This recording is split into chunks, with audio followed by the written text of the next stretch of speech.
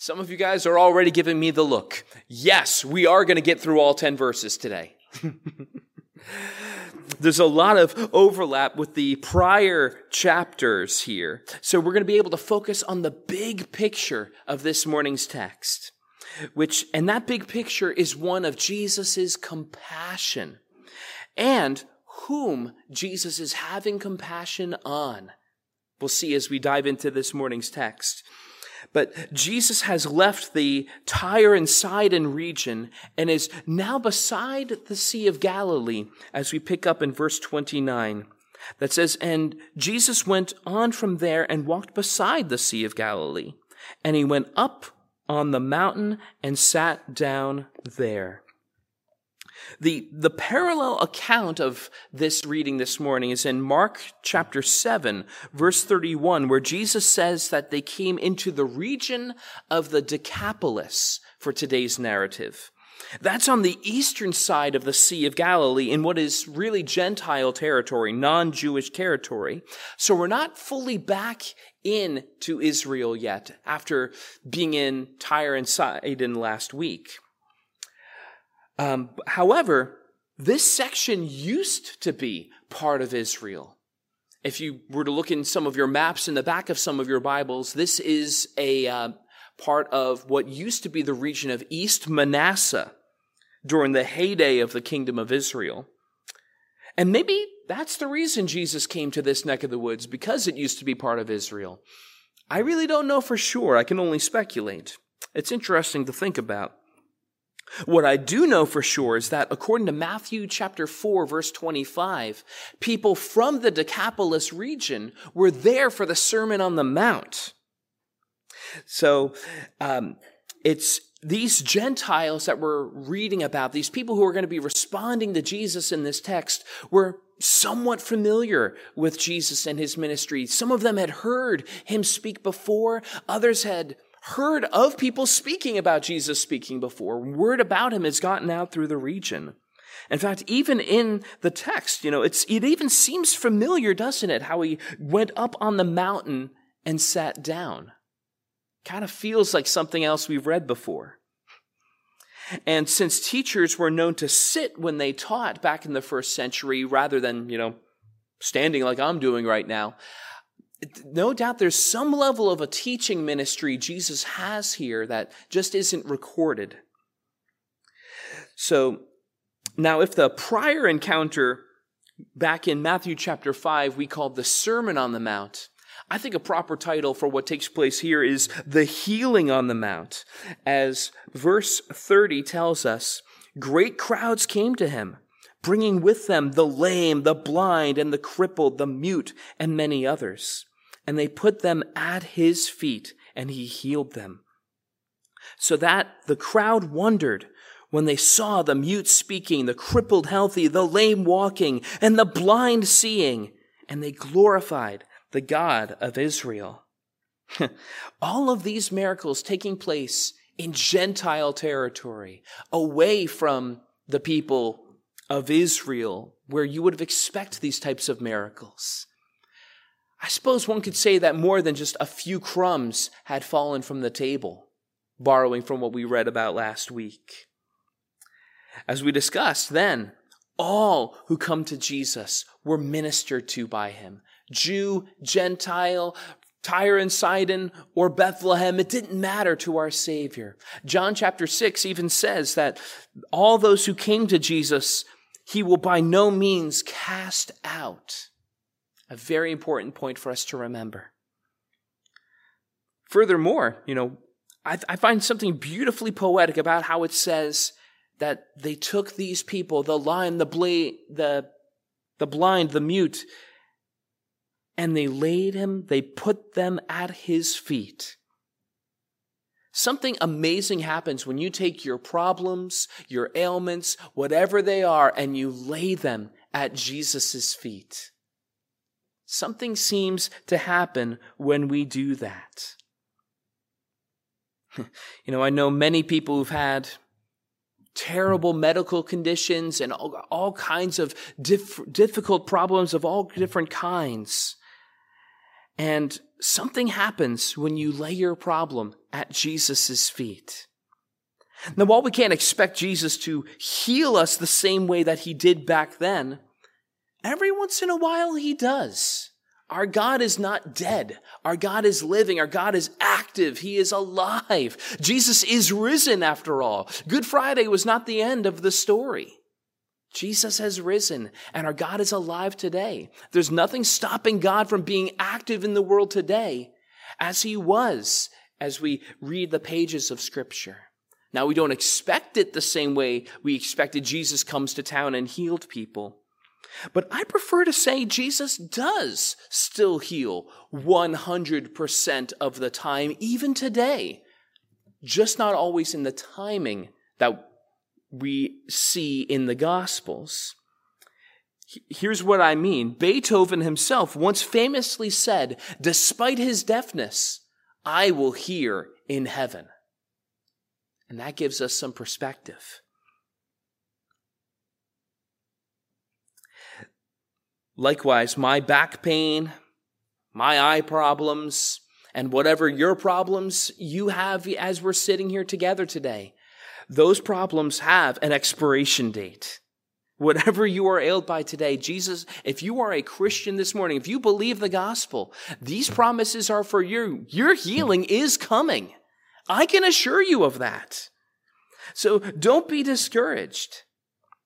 One day is coming where we're going to wake up without all kinds of aches and pains as we all get older and all kinds of other situations and medical conditions. One day we're going to look back on all of that as a distant memory. And that ought to give us comfort as we wait for it in the meantime. And as the crowd wondered, how can these people be healed?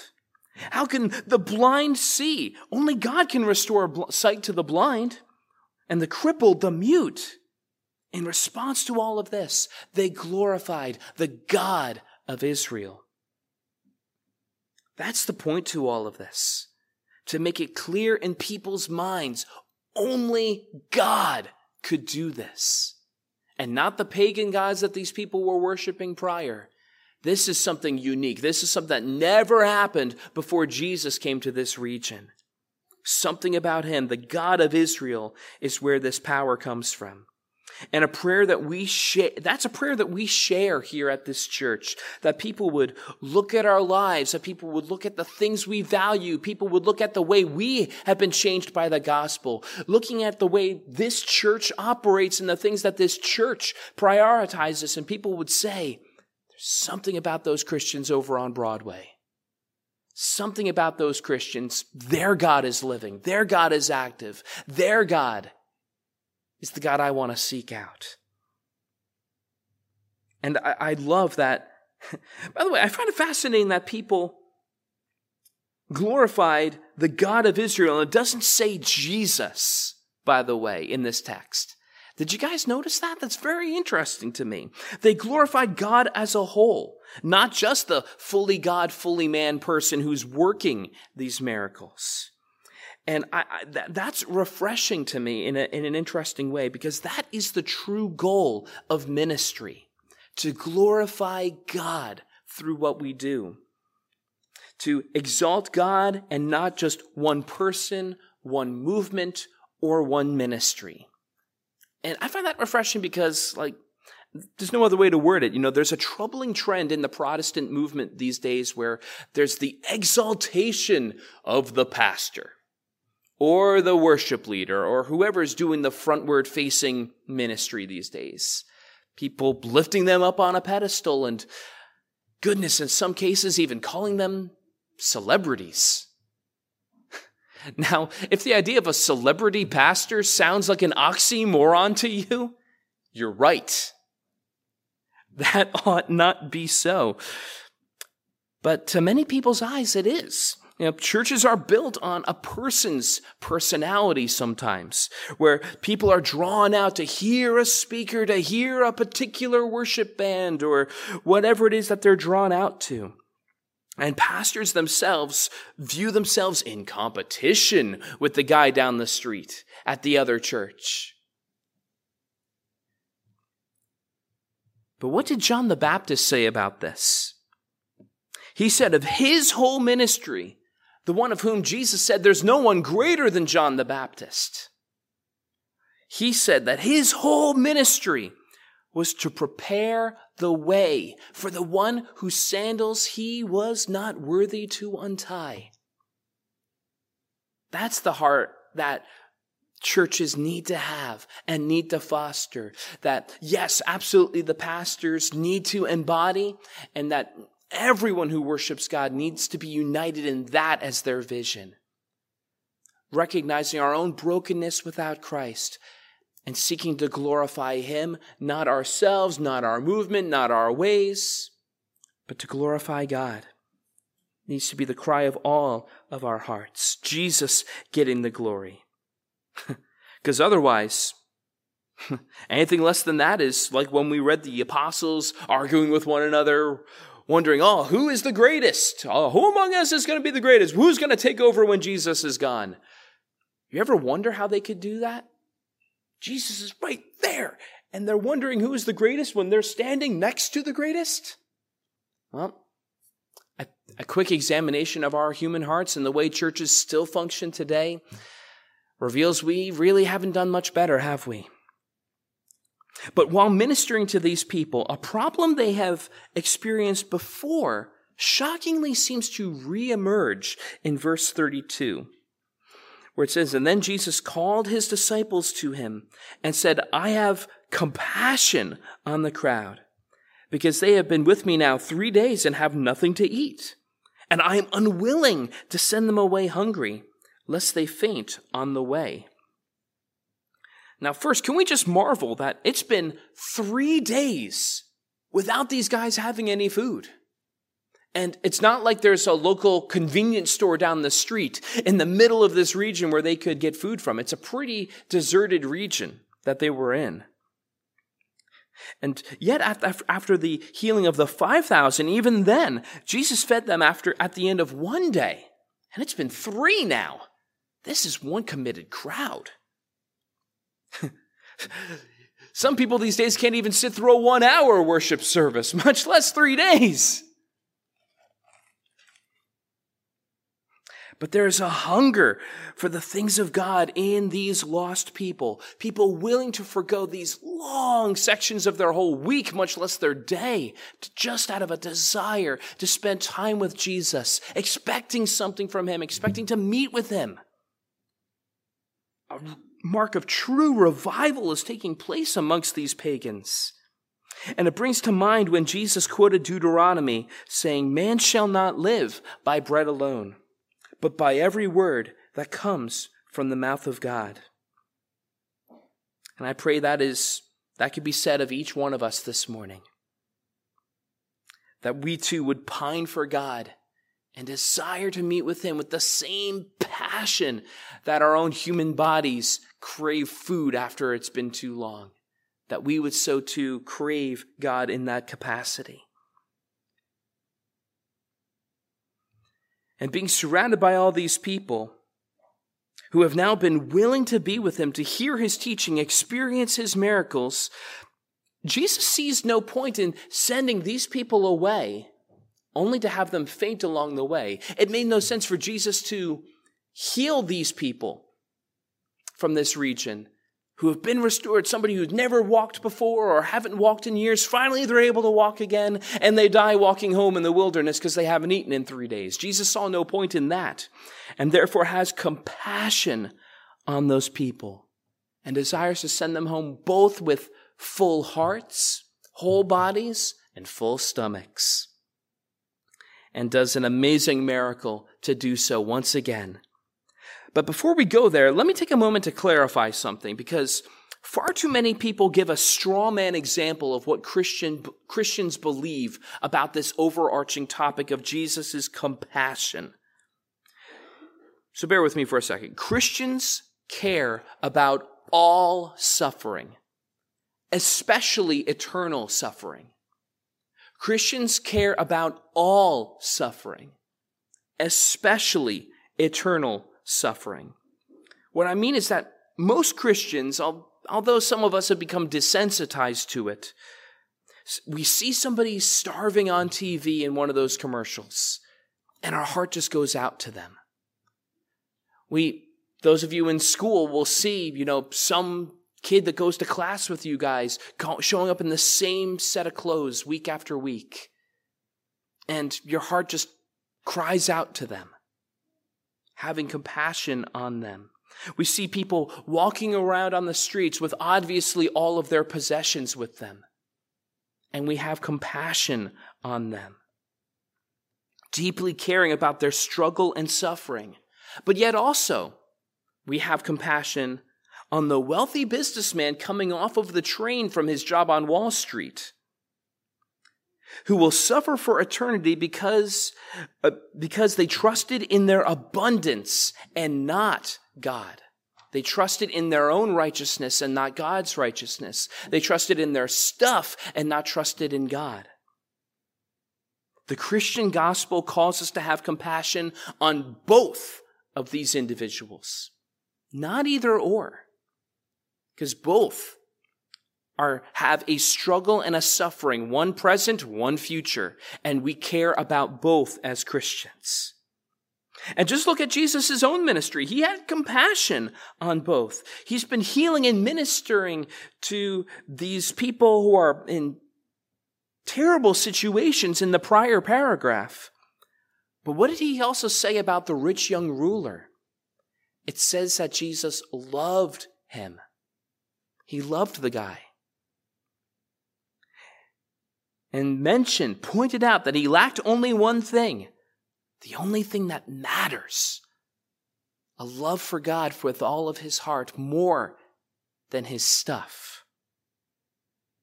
Calling him to get his riches out of the way because it had become an idol, not because he was rich, but because his riches had become an idol. So because both are true,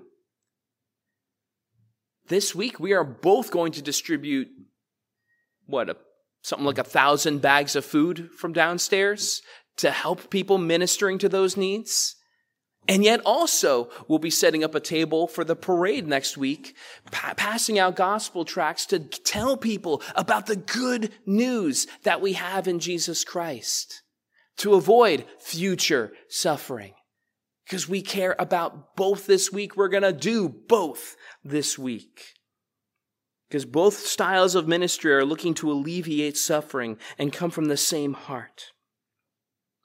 And frankly, for this reason, a lot of so-called compassion ministries miss the mark. Because they succeed in caring for a man's stomach, but they don't always care for a man's soul.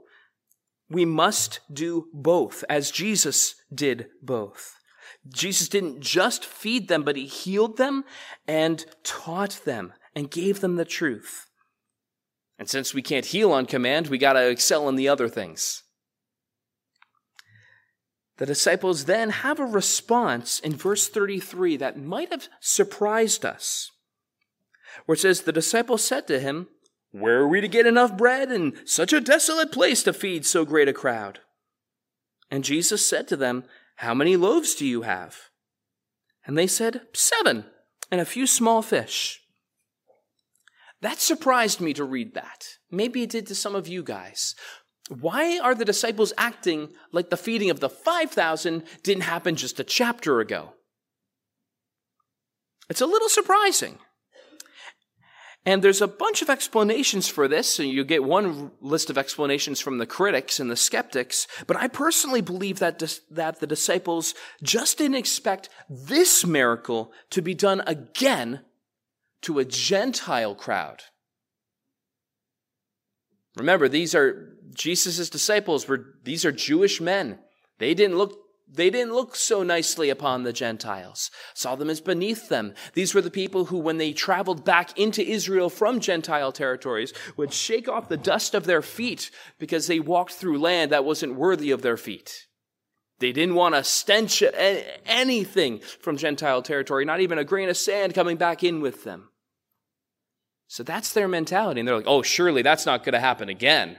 Surely that can't be what Jesus is going to do out here. He's not going to care for these people the way he cared for us Israelites. After all, these pagans are going to miss all the symbolism. There's no way they're going to make the connection, the tie-in to what Moses did in the wilderness. How he rained down bread from heaven and people ate the manna in the wilderness and were sustained in those times. They're going to miss that symbolism. Jesus isn't going to do that here. Well, first of all, it wasn't Moses who did that. It was God. And Jesus had to correct them later on about that whole point. And yes, they're going to miss that tie-in. But even then, they're missing some of the symbolism of what Jesus is going to be doing as he broke the bread.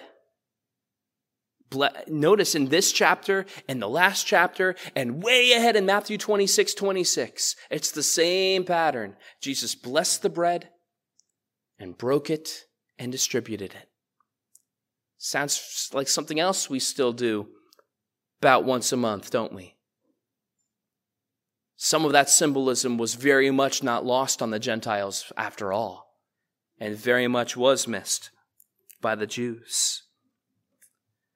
But either way, Jesus does this miracle for them anyway.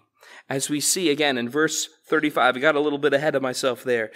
It says, and directing the crowd, they sat down on the crowd, and he took the 7 loaves and the fish, and having given thanks, he broke them and gave them to the disciples. And the disciples gave them to the crowds. And when they all ate and were satisfied, and they took up 7 baskets full of the broken pieces left over, and those who ate were 4,000 men, besides women and children. And after sending away the crowds, he got into the boat and went to the region of Magadan. Now, for anyone still wondering, why, what's going on? Is this the same passage? Is the 4,000 and the 5,000 the same thing, just told differently? There are so many differences between these two that you don't notice at first glance. But one is in the Gentile Decapolis, the other is in the Galilean Israel side. There's a different number of people, 5,000 men and 4,000 men. There's different source materials. You have 5 loaves and 2 fish versus 7 loaves and a few fish. The crowd was hungry after 1 day, last chapter, and they're hungry after 3 days in this chapter. In one narrative, they're sitting on the grass, in this case, the dry ground. And 12 small baskets versus 7 large baskets are the leftovers. And this isn't obvious in our English translations, but there's a huge difference here. The Israelites had 12 small, personal size baskets, but these that we see in this chapter, the 7 large baskets are huge. They're closer to hampers in terms of their size. In fact, this was so large enough that they were able to fit a whole person into one of these baskets in Acts chapter 9. They had to lower Paul down from one to get out of Damascus. And then finally afterwards, they're going to Gennesaret instead of Magadan. So a lot of differences between these two. And they're important differences, and it's important to understand that these are 2 different incidents because they're referenced in the next chapter together. But here's the important thing. As we see these 2 different narratives of Jesus going to the Gentiles and going to the Israelites, doing a similar miracle in each circumstance, we see it together, we see a window of what heaven is going to be like and what God's church is called to be like on this side of eternity. A mix of both Jews and Gentiles. Both welcomed into the kingdom of God, both breaking bread with Jesus. And Jesus showing no difference on whom he would give his compassion, but giving it to whoever would come to him. And rather than the Gentiles needing to come to Israel and become Jews, the Messiah went to them and had compassion on them and healed them, fed them, and no doubt through Jesus' teaching, saved some through his teaching, through the word of the gospel. And it's worth noting the disciples would continue to struggle with this for a while. They couldn't make sense out of what they had seen here. In fact, as late as Acts chapter 10, the apostles were shocked when the Holy Spirit fell upon the Gentiles in Caesarea the same way the Holy Spirit fell upon the Jews in Israel and in Jerusalem during Pentecost. And they're like, how can this be?